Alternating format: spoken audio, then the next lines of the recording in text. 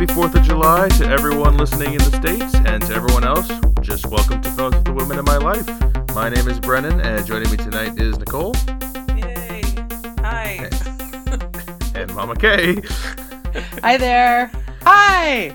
Already Happy 4th of July. Getting off to a great start. And Thursday. Happy Thursday. Happy Thursday, yeah. And, well, tonight we are reviewing... I mean, this movie's a national treasure. We are reviewing National Treasure. Oh, God. Yeah, we are just off... Great. This is a great start. So, National Treasure is a movie. It's 15 years old this year, directed by Jon Turteltaub. I had to look at his filmography. That is unfortunate. Turteltaub? Turteltaub? I think it's Turteltaub. Well, whatever. Turteltaub. It's something to do with turtles and tubs. And he is, I mean, recently he's done The Sums it Meg. up. He's done Las Vegas. He did the second National Treasure as well. But his older movie that I think people know of, Cool Runnings. Anyone remember Cool Runnings? John Candy. The Jamaican bobsled team. The Jamaican bobsled team. Good. So Come on. I'm thinking of a few things I've seen of him. They're mostly mediocre to not very good, I would say, in my opinion. And then he made this. Then he made this gem. Yeah, this is like his middle of career movie, and one of his bigger movies, probably. It's a Disney-related film. Yeah, definitely. Yeah, Disney-related kind of film, kind of in that same time as Pirates of the Caribbean, which is wildly successful, and Haunted Mansion, which was wildly unsuccessful, and But you loved that movie. Yeah, I did. I haven't gone did. back and watched it. I am assuming it does not hold up in the least, but I'm just guessing. No, it probably does not. Anyway, Okay. This stars Nicolas Cage as our hero, Benjamin Franklin Gates. Not on the nose at all with that one. What do you? Before we get into how we rate things and start the show off, what do you guys think of Nicolas Cage as an actor, as a performer? I'll start with you, Nicole. Well, I can't say that I'm too familiar, only because of my feeling towards movies. I don't have much of an opinion on him, just because I don't watch many of his things. But, that being said, my favorite Nicolas Cage film is obviously Knowing. It came out in 2010. No! What? Knowing? I can see the It's the letters. one where there's like the knowing? time capsule and he opens it and he's got to find all the things with his son or whatever. No. That's the one where he's on the plane, right? With all the people and nothing happens the whole movie. I don't want to talk about it anymore. We can have different opinions. Defend your love of Knowing. That's just one that I remember seeing and I liked it. Okay. Mama Kay, what do you think of Sorry. Nicolas? No, it's okay to have different opinions. I just Knowing. I'm sorry, it's no Ghost Rider, Brennan. Damn. Ghost Rider. No one saw that coming. No one saw Knowing coming. No, I just one. Ghost Rider. Yeah, the audience was like, no, she's gonna pick Like the Raising Leaving Arizona. Yeah, like a maybe actual that movie. a Coen That's Brothers good. movie, or Yeah. Leaving Las Vegas, or Fine, I'll just What keep else? Knowing to myself. Nobody else has to know what's going on in Knowing. I don't give a shit. Mama Kay, what do you think You're about Nicolas not Cage? knowing. Yeah, I mean, he's been in some good. Like Leaving Las Vegas was a good film. I watched it once. I couldn't watch it a second time. It's really a horribly depressing film. It's a depressing film. It's really visceral in a couple places, in a lot of places, and painful. I mean, like excruciatingly painful to watch. But a good performance. Otherwise, you wouldn't feel that way, I don't think. Moonstruck, fun. Yeah. That's Yeah. a fun movie. I have to say that he was probably my least favorite character, or least favorite played character in that. There was just, it was so crazy, over the top, or underdone. I'm not sure which, but done not well. Put it that way. When you're up against Olympia Dukakis and Cher and what's the other guy? Danny. Yeah, Can't think of his powerhouses. name. Olympia Dukakis. She's Oscar nominated. Olympia Dukakis, I believe. Yeah, I don't race out to see a Nick Cage movie. I do sometimes like to watch whatever's happening with him on TMZ, however, because he's entertaining that way. Yeah, I guess I'm the biggest Nicolas Cage fan. I love Nicolas Cage a lot. You love knowing. Shut the fuck up, man. I can't even right now with this. Knowing is not one of my favorite movies with him. I want to watch it just to see. I love unhinged, crazy, completely over the top Nicolas Cage. I'm thinking Wild at Heart. I'm thinking kind of Snake Eyes to a degree, which is not a good movie. Okay. I still like Snake Eyes. I'm thinking Not the Bees. Wicker Man. Anyone? Really? Yeah, Wicker Man's good. Recently he was in a movie called Mom and Dad with Selma Blair, and he is just good old Nicolas Cage going crazy. But this is definitely National Treasure, one of the quietest normal Nick Cage roles I've ever seen. But the best parts of it are when you do see Nick Cage, like when you see little when he bits starts of him bleeding come out. through a little bit. A little bit, yeah. Those are my favorite parts of it because I think maybe I can take him in very small doses, but not. Was he also in Honeymoon in Vegas? Did he do like all the Vegas movies? I don't know. I never saw that. Sarah Jessica Parker. I think he was. Oh, Foot Face. Okay. She looks like a foot. Anyway, so yeah, that's enough of our prelude. If you haven't seen National Treasure right now, it is on Netflix. So go and check it out. Get in that American spirit, even if you're not American. This is a very American film. So right. Even though one of the lead actresses is not American in it, but it's totally yeah, fine. we'll get to that. It's pretty funny, actually. But we rate things here at Films with the Women in My Life on 4 criteria, and those are the plot, the characters, the visual and sound, and the overall resonance and feel of the movie. We start in the Arctic, the Antarctic, and... Is it the Antarctic or the Arctic? I'm already wrong. That's totally opposite things, but... I'm thinking Arctic. That seems to be more It likely. is the Arctic, okay. Well, we really start with the flashback where he learns from his grandfather that... Not America. Doesn't matter. Next. Yeah, exactly. This is an American review. We only care about America in this review. Therefore, several of the main characters will be excised. They will not be talking all of about like them. the Russian like goons. The villain. We're not going to talk at all about him. Oh yeah, good point. Sean Bean. Or the sidekick. It's basically a Justin Bartha, Nick Cage film. So, okay, yeah, we do go to the Arctic. Our little prelude before the whole movie starts is Nick Cage's character Benjamin as a kid. He's told by his grandfather all these tales of how his great whatever grandfather was a treasure protector, sent to guard one of the greatest treasures of all mankind. And his dad, who is John Voight, is like, I wasted my life chasing that treasure. It's just a bunch of nonsense. It's always just more clues. And it's just another clue. It's just another clue. It's something we say in our family all the time. Just another clue. We do say it all the time. It's pretty awesome. Yeah, it's one. I don't know how that became part of the lexicon in our family, but it's one of the. Because it's a movie, and that's how we say it. We just. I know, but this movie and that line seems like a weird one, but. Iconic. It's iconic. So there you go. That's how Nicolas Cage gets introduced to his. It's in his blood that he's a treasure protector, and his grandfather tells him that, and his father is like the anti-treasure person because he's like, oh, it's ruined our family. So whatever. We go to the Arctic in present day.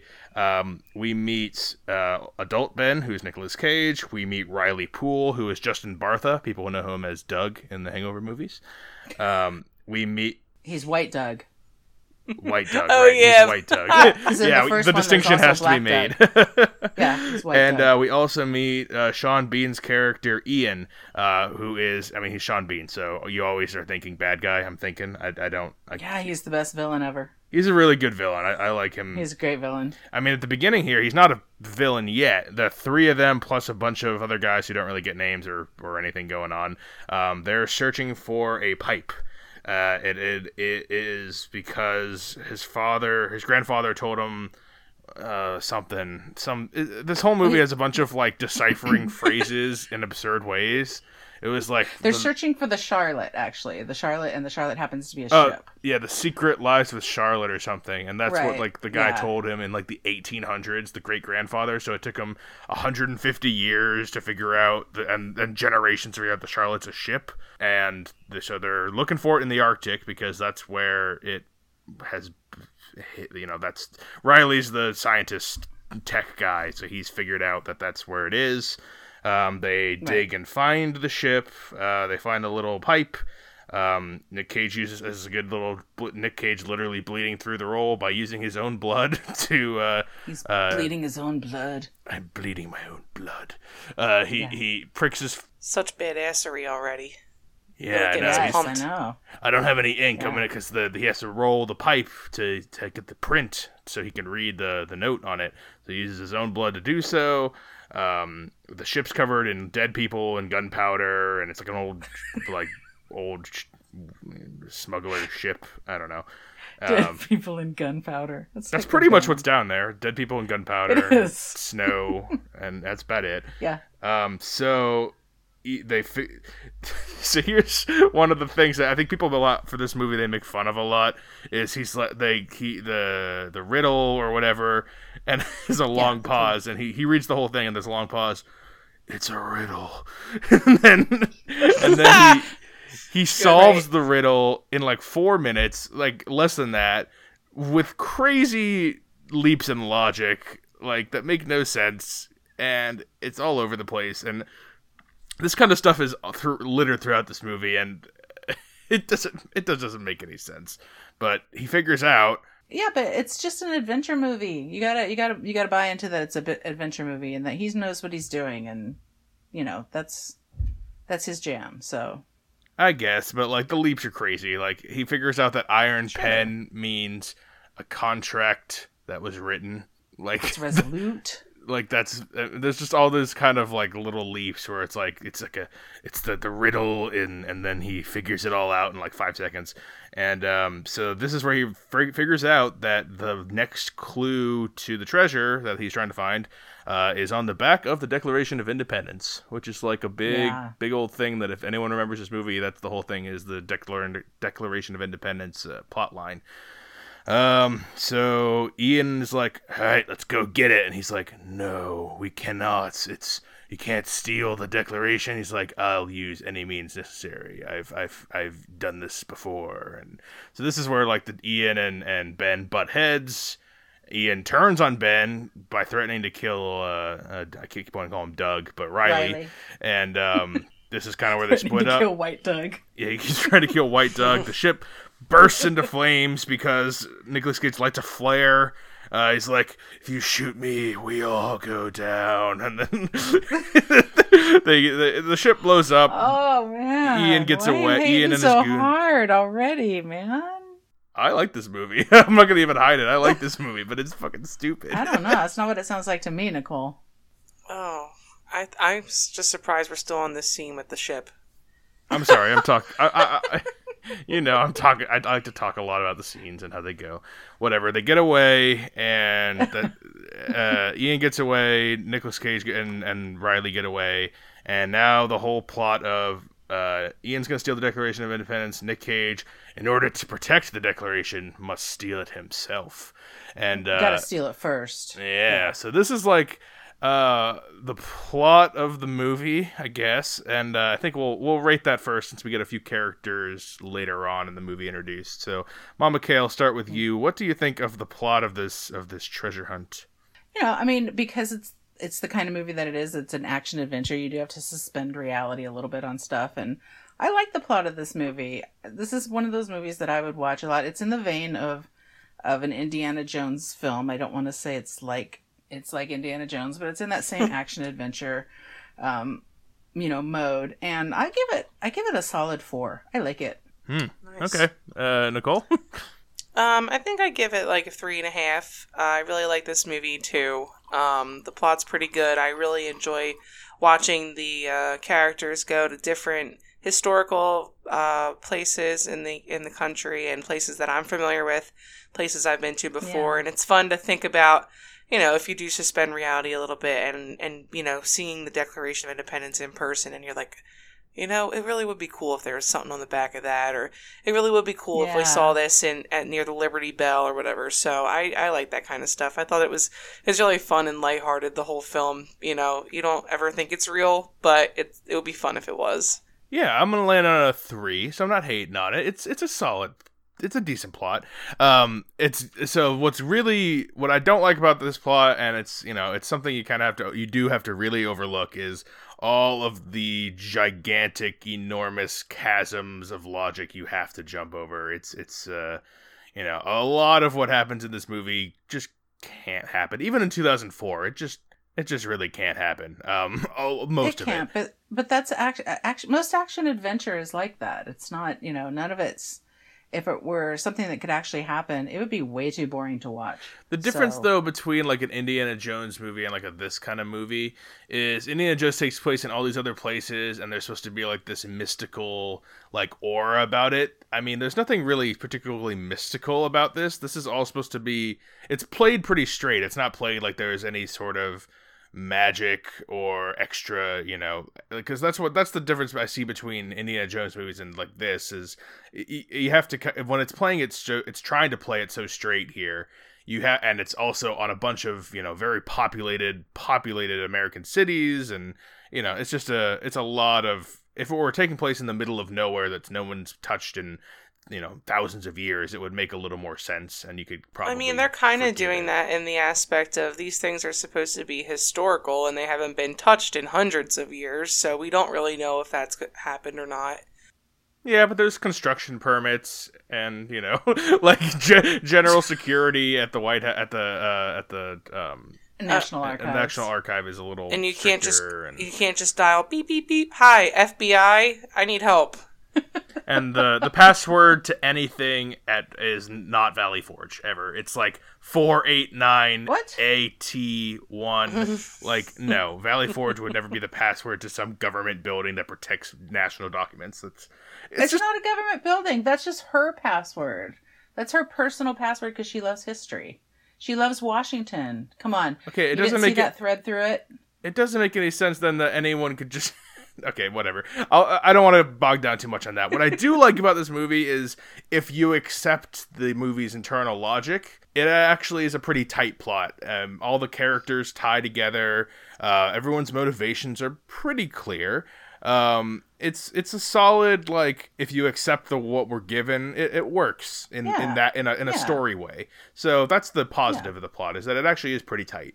It's just the gigantic, crazy, insane leaps of logic I'm constantly making that make it harder. But that's and also it takes place in like 24 hours or something like that. I mean, it's a day or two. It's pretty. I mean, there might be some time between the Arctic and when they get back, but that's about it. No, but I mean, once they start the quest, once they go to steal the document, then they go from Washington D.C. to Philadelphia to New York to Boston in pretty quick succession. We're I don't know. They do have an overnight. They do have an overnight scene there because that they show up to Nick Cage's dad's house. Right. John Voight's house. On the night of the heist. So they prepare their prepare their heist. And the night before, I guess they meet Dr. Abigail Chase beforehand. They're going to all the FBI and National Defense to warn them about Ian's plan. Obviously no one's taking them seriously. And Abigail Chase, who's played by Diane Kruger, who I like in Inglourious Basterds. It's about what I know her from. I really wanted her name to be Abigail Adams in the show. I thought that would have been. I would have. No, it would have been. It's already stupid enough that he's Benjamin Franklin Gates. I'm like, really, like gate protector. He's Benjamin Franklin. Like, get out of here. I guess he could have been Benjamin Franklin Key or something. Like Benjamin Franklin Clue. Yeah, Ben Clue. That would have been great. That would have been a solid C-L-E-U. That would have been absolutely ridiculous. So Abigail Chase is like, she works at some National Archives. She's a history buff like Nick Cage's character is, and that's how they have their immediate bond. They all go to the Nick Cage goes to the gala while Ian tries to break in his own plan, and Riley runs tech support, a bunch of elaborate camera stuff. He warned her that they think someone's going to steal the Declaration. She's like, psh, no. So that was pretty right. She's one of the she's at the National Archives. So it's like after they ran to the FBI and the National Defense, they go to her, and But Nick Cage is able to appeal to her because she gets him the button that's missing in her collection of like old buttons or whatever. I don't remember exactly what the. It was Washington's inaugural buttons. There are like 10 of them, and she had 9, and he gave her a button. Yeah, it was nice. I liked it a little bit. But the hijinks ensue when they're all Ian and Ben are trying to break in at the same time. There's gunfights. Riley's setting things off with lasers. They're cleaning the Declaration, and then no one's there guarding it. That would be totally undetected in a government building of this stature and this importance. We can totally get away with fucking gunshots in the basement. That's fine. Well, he had a silencer. The part that I like is that, Nick Cage and his buddy Riley are trying to do it like in a surgical manner.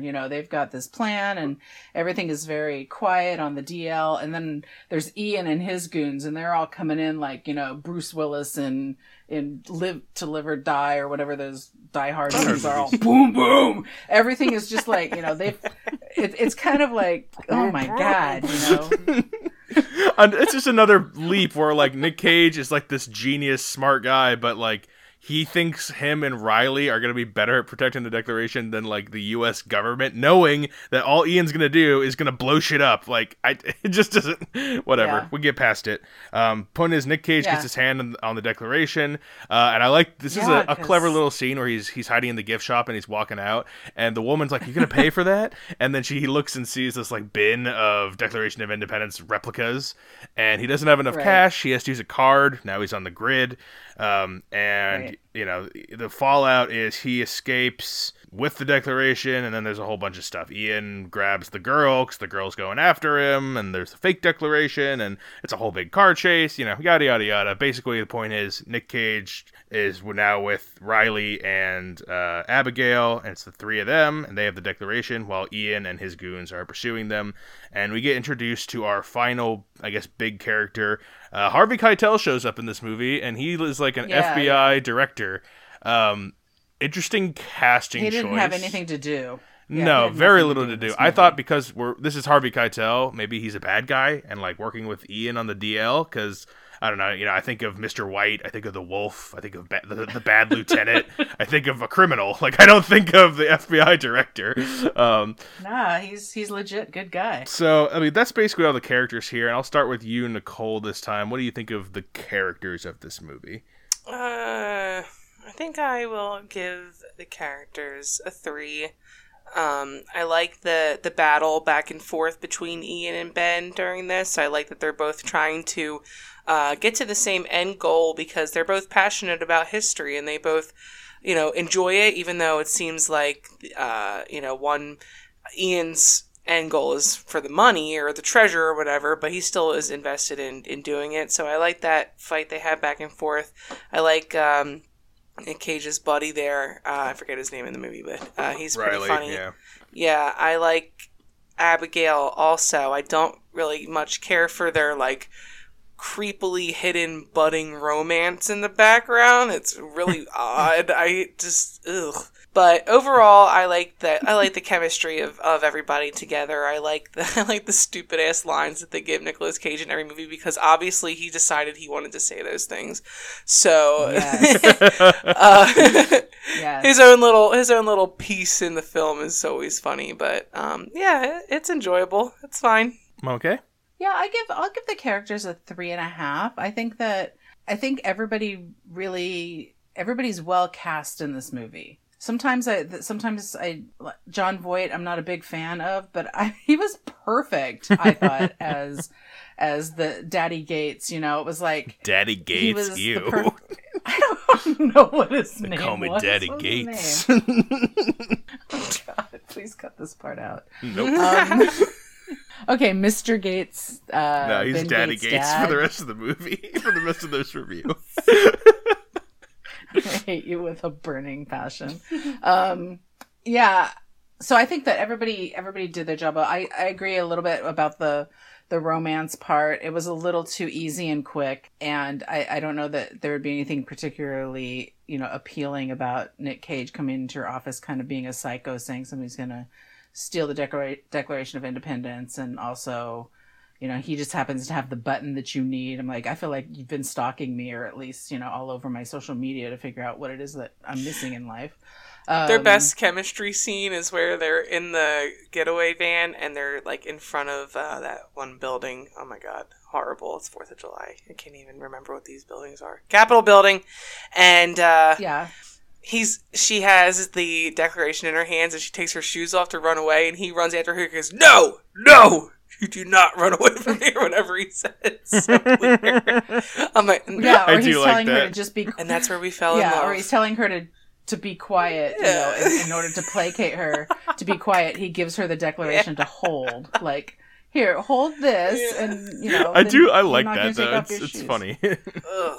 I like that scene. I like the scene where they're still at the gala and he's trying to get her fingerprints off the glass, and they're talking about something about how people in the olden days would be punished, and he's like, and they would be, you know, cornered and burned, and their entrails pulled out and burned, and that was totally Nicolas Cage. That was total Nick Cage. I'm watching that. I'm just sitting there like, ugh, this is awesome. I'm cringing like, so much. That's the best, but that's also the point. That's also the point. If I were Abigail, I'd be going, oh, nope, that just checked off weird box for me. Nope, no thank you. Moving on. But they both love history. But they both love history. It's just very sweet like that. Yeah. I am going to give these characters a 4-5. I really like the characters in this movie. Nicolas Cage is an awesome lead. I really like Ben. What I was very shocked at is that Riley's humor in 15 Years Later, it holds up decently well. I'm still actually laughing at a good amount of his bits. I was surprised. I thought maybe it would just be pure nostalgia that I liked this movie, but I mean, yeah, the plot's kind of a mess execution-wise, but he's still funny to me anyway. Yeah. Yeah. Diane Kruger's an interesting choice, seeing that her American accent is... It works occasionally. You can kind of hear it bleeding through. But I actually think her and Nicolas Cage, for some reason, have a chemistry. I kind of feel a chemistry. I don't know why, but I do actually like their bits together. And then the rest, like Mama K said, it's just perfect casting. Daddy Yates, great casting. We got Ian as Sean Bean. Yeah, perfect casting, of course. Harvey Keitel is the weirdest choice. He's not given much to do, but he's fine. Everyone's pretty solid in this, and I really like a couple characters. So I'm sitting at a 4-5. I like the characters here.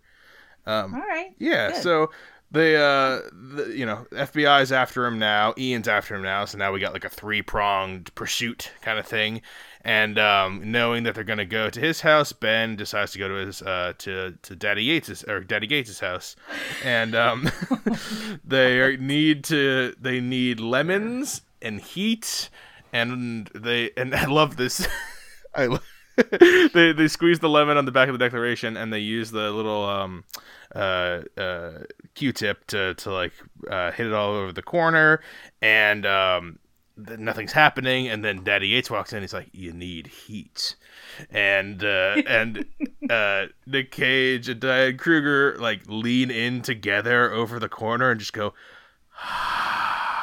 They just let their hot breath, and you see a little bit of ink. It worked so good, though. I'm laughing at that because it's pretty stupid, but I like it. And then what happens? And then they get a bunch of numbers, and they figure out. How do they figure it out? Because they figure out it's the Liberty Bell, basically. But it's because of this, because of the Silence Do-Good letters. They have to go. You forget that whole part. So why do they know it's the Silence Do-Good letters? Why is that part of this? Because it was the bloody thing where it said something like this: the silence will silence, no, or something like that. Yeah, and silence was capitalized. The S in silence was capitalized, and that's how they figured out it was the Silence Do-Good letters, which were meant.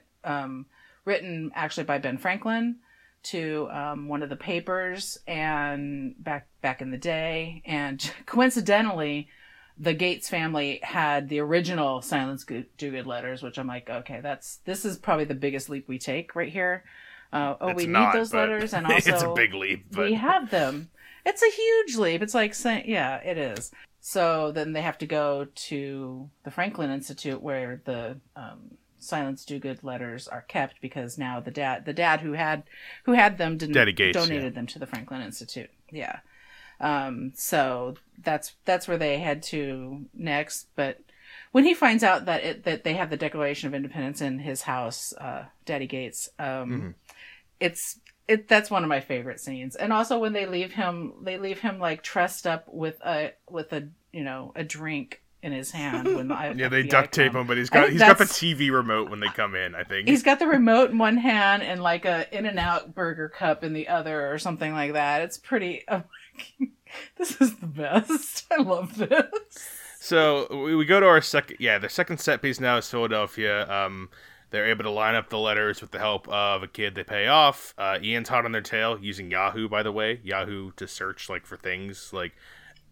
Yeah, it's weird. It's 2004. I know it's weird though that they have a laptop and that Ben and his team don't have anything. But like they could have used Ask Jeeves. I know exactly why is there no Ask Jeeves here?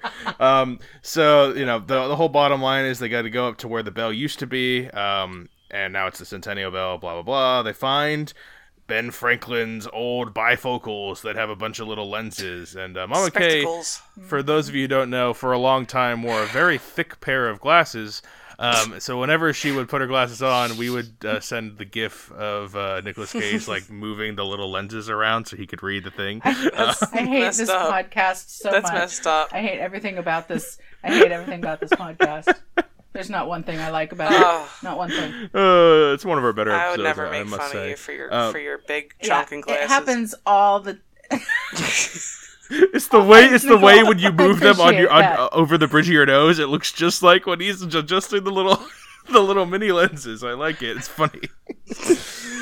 Anyway, do it. I mean, listen, dear listeners. I mean, this happens to me all the time. I mean, I don't think I go a month without somebody making the noise and putting their fingers by their glasses like they're doing this. I'm like, I'm feeling so much right now. So and the big problem for Nicole, they're reading the Declaration with the glasses in the middle of Independence Hall, and Nick Cage takes a moment. He's like, let's just take a moment.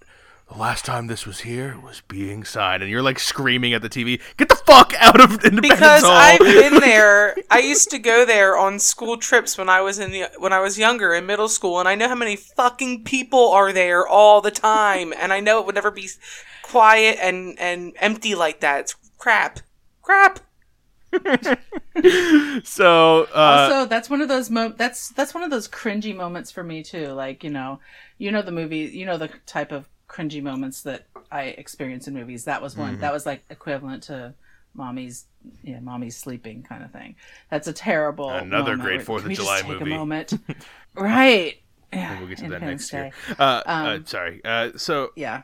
Anyway, big cringy moment. Yeah, cringy moment. But I know Brennan likes the part where they have decided that the Liberty Bell is the next place they have to go. But obviously, Liberty Bell was in Independence Hall when it was there, and Ian goes to the one that's on ground in a box. Ian goes to the tourist attraction where the bell is now. I'm like, and he literally mutters to himself, "Idiot!" I'm like, "Yeah, I said that 10 minutes ago. You fucking idiot! Why would you go there?" You know why though? Because he's not American. I mean, he doesn't know.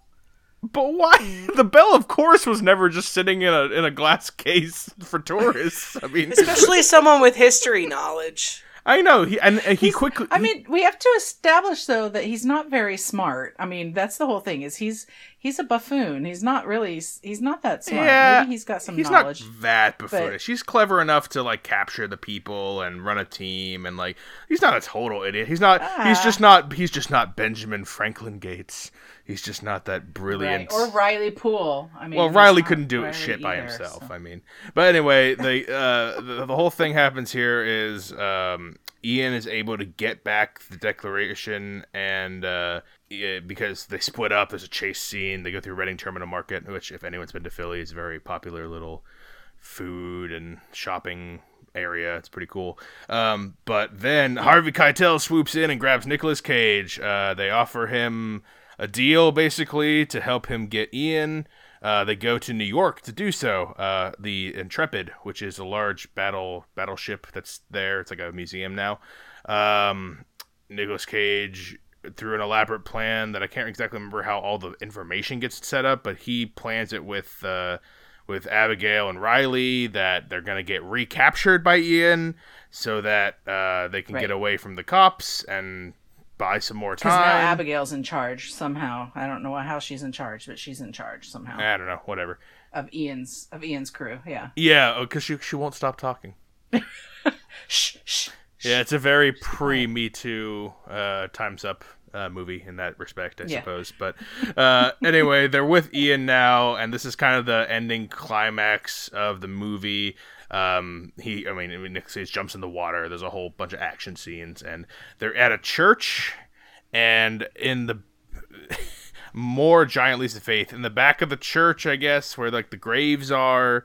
Those graves that are in the wall, they go through that, and there's like a whole ye old staircase and torches back there, and it's a cool looking set piece that it's right underneath Wall Street. No one knew all these years. Yeah, no one knew. None of the construction permits. They literally subway. Well, they're down there at one point. They hear a bunch of rattling, and they're both like, subway. I'm like, yeah, you think when they were building the subway system, they didn't come across this? This never came anywhere.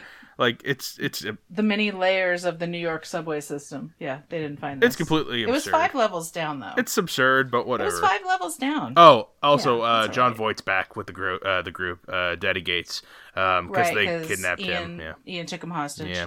So now, basically, everyone except for Harvey Keitel is all together. All of our remaining characters. Harvey Keitel is, in pursuit off screen. But the set piece is cool here, and I think we should talk about the visual and sound of this movie. I'll start with Mama Kay. What do you think of that? It's suitable for this movie. It's a 3. I don't really remember or recognize anything that stood out for me, but as an action adventure, it was fine. Everything took me to the next place, and there wasn't any like crazy patriotic music that came out of somewhere. So there wasn't. The blue coats weren't walking down weren't walking down the street with their drums and their. I'll say it wasn't those 3 guys with the drum and the flute and the flag and the fife. Yeah, I mean that could have happened anytime. They were in like the cradle of America, Boston, New York, Philadelphia, Washington D.C. At any time there could have been a parade. So that didn't happen. So that was good. What do you think of visual and sound, Nicole? I like where they went in this. I really like the locations they use. Like I said, I grew up in going to those areas. I'm a big fan of traveling to all those, and I like history and having those pieces of history being implemented into a movie. I really enjoyed that, and I thought it was fun. You don't know if there's something from the Freemasons written on the back of the Declaration of Independence. It's kind of cool. Did I get my rating? No. I'll give it a 4. I like it. Oh, okay. I'm gonna land on a 3. Nothing. It's just a very down the middle. Nothing's offensively bad looking, and nothing blows my mind. I mean, the set pieces are nice. I like that ending set piece. The music I like in the beginning. And I had to look it up. It sounded a lot like the Pirates of the Caribbean score. It's not the same guy, but it sounds kind of similar. And I actually like that score in the beginning. I kind of forgot about how much I liked it, but this is a stretch. But do you remember when in the beginning of movies that just came out on DVD, and they had like all those little scenes where it was like, you wouldn't pirate a pizza, and it had this weird like cool 2000s music. That's exactly what I think about this movie has in it. The score was a little different, but yeah, the rest of like when they're doing the chase scenes and stuff, yeah, it's a little. You wouldn't steal the Declaration of Independence. That's exactly what I get from this.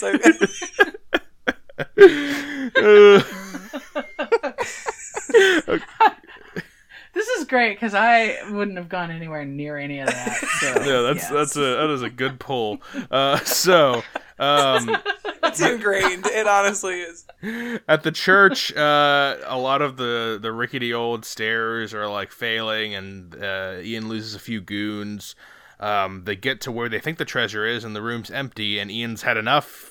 Pulls a gun on them. He's like, "Where's the treasure? I know you know." And Ben and Daddy Gates, Papa Gates, Daddy Gates, devise a little back and forth to give Ian a fake clue, and Riley's like, "Oh, it's a fake clue," and then so they leave them basically down there to presumably die, and they go to where the fake clue is. It's in Boston. It has something to do with the one if by land, two if by sea thing, and the Old North Church. Yeah, church, and they basically do some more puzzle things. They use the little. Whatever. They light the torches. They use the little pipe. I need someone to. Did they physically light those torches? I missed it. Maybe I have my eyes closed. But I swear to God, they did not. They were pre-lit for the past 200 years. They've been going strong because they did not light those lights. No. So here's what I saw, and you pointed out that there's definitely a problem here, but so there's two torches at the entrance where they're walking in, and they each have one torch each. I think they each both light a torch, and then they walk in the room, and there's a third torch on the wall off to the side, and no one lit that one. So it's already lit, though. That one, the third one's already lit. The other two they lit, I'm pretty sure. It's bullshit. But the third one I think was not lit. Or it was lit already. Whatever. This should not be the thing we're getting hung up on if we're going to hang up on the inconsistencies of this movie. It's kind of funny, though, because I was actually thinking that same thing as they were, kind of walking around the room trying to figure out there's got to be more to this than this. And I was like, what's the deal with all those torches? I don't remember anybody doing housekeeping. Did housekeeping come by and just, excuse me, Mr. Gates, can I put your torches on for you? I thought nobody was down in this place for, hundreds of years. But, whatever. The torch keeper was. The torch keeper. They used the little pipe thing from the beginning. It all comes full circle. To open up this final room, and they find the treasure room in a dumb way because he finds more of the gunpowder that blew up the ship in the beginning, and instead of testing anything, he just puts his torch on it, and the whole room is engulfed in flames, but in a pattern that doesn't light the whole place on fire. It just illuminates the room, and I'm like, I don't know if I would have done that. I probably would have walked around in the dark. And suddenly this place is 4 football fields long. I don't understand that either, but... We literally had... And really tall. We literally had the precedence that a room full of gunpowder and you drop a flame on it, it'll blow it up. And here, he just does it to light the room without even knowing, what the gunpowder leads to. It's very tall because the ceiling is not burning at all. There's nothing crackling and crumbling down. It's all pristine. Yep, it's just fine. They get out. Yeah. Anyway, they have the treasure. There's a second staircase in the back for them to get away. Riley's like, "Oh, stairs, oh, stairs." They get out. They make a little deal with Harvey Keitel to go and capture Ian because he keeps saying someone's got to go to jail. Well, Ian's going to go to jail. Ian and his goons. Why does someone always have to go to prison? Why is that Harvey Keitel's thing? I don't really care about anything else, but somebody got to go to prison. That's basically his line the whole movie. He's government in charge guy. They need to imprison someone. They have to but pin it on he's somebody. also a Mason. He's also a Mason, so there's he has the little ring. I forgot about that. Yeah, he does. And that's probably why he gave him so much slack, because they get a shit ton of slack. Ben and Abby are now in a relationship, and Ben lives in a giant mansion that has something to do with the War of 1812. And Riley gets a sports car, and that he doesn't know how to drive. Yeah, he keeps fucking the clutch up while he's trying to pull away, and he's driving in the grass. That's how we end. Then we get the music. Dun, dun, dun, dun, dun, dun, dun, yeah, I do like the score in this movie. It's a nice little end beat. In the beginning and the end, it's good. I don't, the whole movie, the whole middle is dun, dun, dun, dun, dun, don't steal the Declaration of Independence. Dun, dun, dun, dun, dun. I'm waiting for the band. I'm just waiting for the band to show up. Where's the parades? Well, and we need more parades. Yeah, there were no parades. 0 parades. So, well, I've seen this movie many times, and I had a comment about.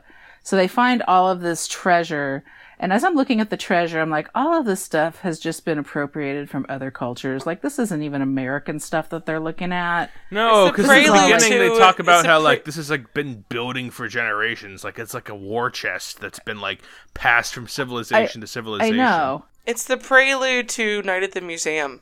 That's what Nicole said. This is the prequel to Night at the Museum. This is where all the... Because all that shit's what comes alive in Night at the Museum in the first one. That's true. Dum Dum Want Gum Gum. I don't want to spoil that movie. Sure that was down there, under the New York Church. Yeah, I don't know. I just never noticed. I mean, not that I didn't notice. I noticed that that's what was there, but I just had this feeling this time where I was like, oh, this is like all like American, King but Tut's none of this tomb. is American at all. Like, this is all just been, this all needs to go. I know, we're going to share it with the Cairo Museum and this, that, and the other. What about sending it right back to where it came from? Let those people decide what they want to do with it. Yeah. All right, not a popular Whatever. opinion. I mean, Okay. yeah, I guess, I don't know. I just have so many bigger problems that by this point I'm like, yeah, it's fine. They won. They got the little treasure. Whatever. Okay. Well, we don't want to get real, political or anything about this, but okay. I'd rather not. So what's next, Oh, Brennan? well, you know what's next. It's the overall feel and resonance of the movie. And, yeah, Mama K, what do you think about that? This movie always gives me, even despite what I just said about it, this movie always makes me feel good. It's like such a fun little ride, and I don't ever get tired of it. And I look forward to, I wish it were back to back with the next one, Book of Secrets. And I understand there was a third one supposed to happen, but that didn't happen. Yeah, this is a 4.5 for me. I like this movie. I like watching this movie. Nicole? I think I'll give it a 4. I really like this movie too. I like all the goofy shit that we always get with Nicolas Cage, and I just think that it's fun to watch because some of the lines are just ridiculous, and it's just like, oh, can't wait to hear that again. After 5 years, I still want to hear him say that stupid thing again. Yeah, but yeah, I like this. I like the setup and everything. Yeah, it's like a 3.5 for me. I have a good nostalgia for this movie because I watched it when I was fucking 10 years old, so of course my standards were different. Looking at it now, there are major, huge problems with it, but what I'm surprised at watching it this time is how it's still pretty fun, and a lot of the humor still holds up to a pretty good degree, and the characters, while archetypal, are portrayed correctly, like well casted and acted, across the board pretty well. I guess I'm really just surprised that this crappy, weird, dumb movie holds up as much as it does today, and it's got the nostalgia. So for that, a 3.5 I think is an appropriate grade to land on. And we're at the end here. I'll start with Nicole. Go back to you. Would you recommend National Treasure? Well, I mean, the name says it all. This is a national treasure. I would definitely recommend this movie. It's I didn't even know there was a second one. So you've never seen Book of Secrets?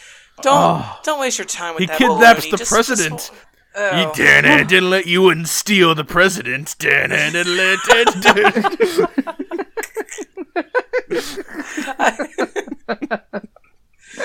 Oh, maybe. All right. Yeah. Yes. Mama K. Yeah, it's a recommend for me. It's a recommend, and then watch the next one where they steal the president. Who plays the president? It's the guy who's always the president, Bruce Greenwood. Yeah, the white guy. Oh. Yeah. Yeah, the white guy. The white president. It's White Doug. No. No, Justin Bartha's not the president. That would be insane. I'm also going to recommend this movie. It's a fun little family ride, and it holds up surprisingly well for being made 15 years ago and having some really crazy, stupid plot holes. I like this movie. I do. So 3 recommends for National Treasure. It's You're right, and it is a good family movie. There's not, cursing. The violence is minimal. it's all silly kind of stuff, and it's just, it's pretty awesome. It really is. It's probably Bruce Greenwood. Bruce Greenwood is Canadian, so way to go on that. But they got it just right. This is on brand for the National Treasure movies. Then to not quite cast things correctly, or cast them correctly, but also nationality wise. It's just that little bit off. Again, I love Diane Kruger. I don't know why they picked her, but she's fine. I mean, she's good.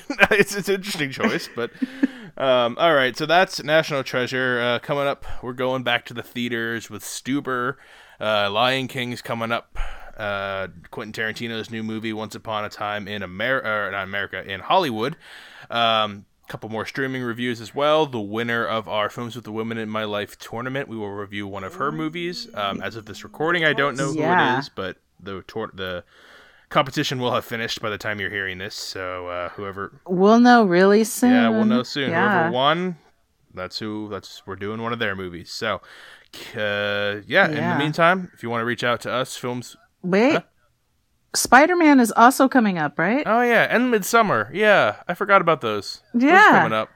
Don't forget. Yeah, we're doing those actually before Stuber. I guess I'm a whole week ahead or what behind. About Secret Life of Pets 2? I don't think we're doing that. Should have spoken up in our... Are there a lot of Canadians in that? Maybe I'll make that I know myself. Louis C.K. is not returning because of his whole showing penises to women thing. All right, so if you want to reach out to us, Films with the Women in My Life on Facebook, and I am Brennan_podhost on Instagram. We released also, Mama Kay and I, our MCU just kind of general discussion. I think we're going to try to do a couple bonus episodes, maybe one a month going forward kind of thing, depending on our time. Just to talk about something other than a single movie review, just to talk about other movie stuff in general. I might actually have some interviews getting lined up to come out in the future with some independent actors and directors and writers. So hopefully we can get a couple of those going. We got some fun stuff. Yeah, and tell us what you want to hear. Yeah, please let us know what you like about the show, and if you have a suggestion, those are the places to reach us. Films with Women in My Life on Facebook, and Brennan_podhost on Instagram. Mama Kay, Nicole, thanks for being on this National Treasure. Thank you. It was a pleasure. You're so welcome. Okay. And until next time, everyone, this is Brennan signing off, saying thanks for listening and enjoy your movies. Thanks for listening to Films with the Women in My Life. If you enjoyed being a listener in our life, subscribe to us on iTunes. Please leave a review as it helps more people find the show. Like us on Facebook at Films with the Women in My Life. Follow us on Twitter at FilmsWomenPod. And check out our website, filmswiththewomen.libsyn.com. That's filmswiththewomen.libsyn.com. Original music for the show was created by Ian Burke. Original artwork created by Nicole D'Alessio. This show is produced by Brennan Snyder. Thank you again for listening and enjoy your movies.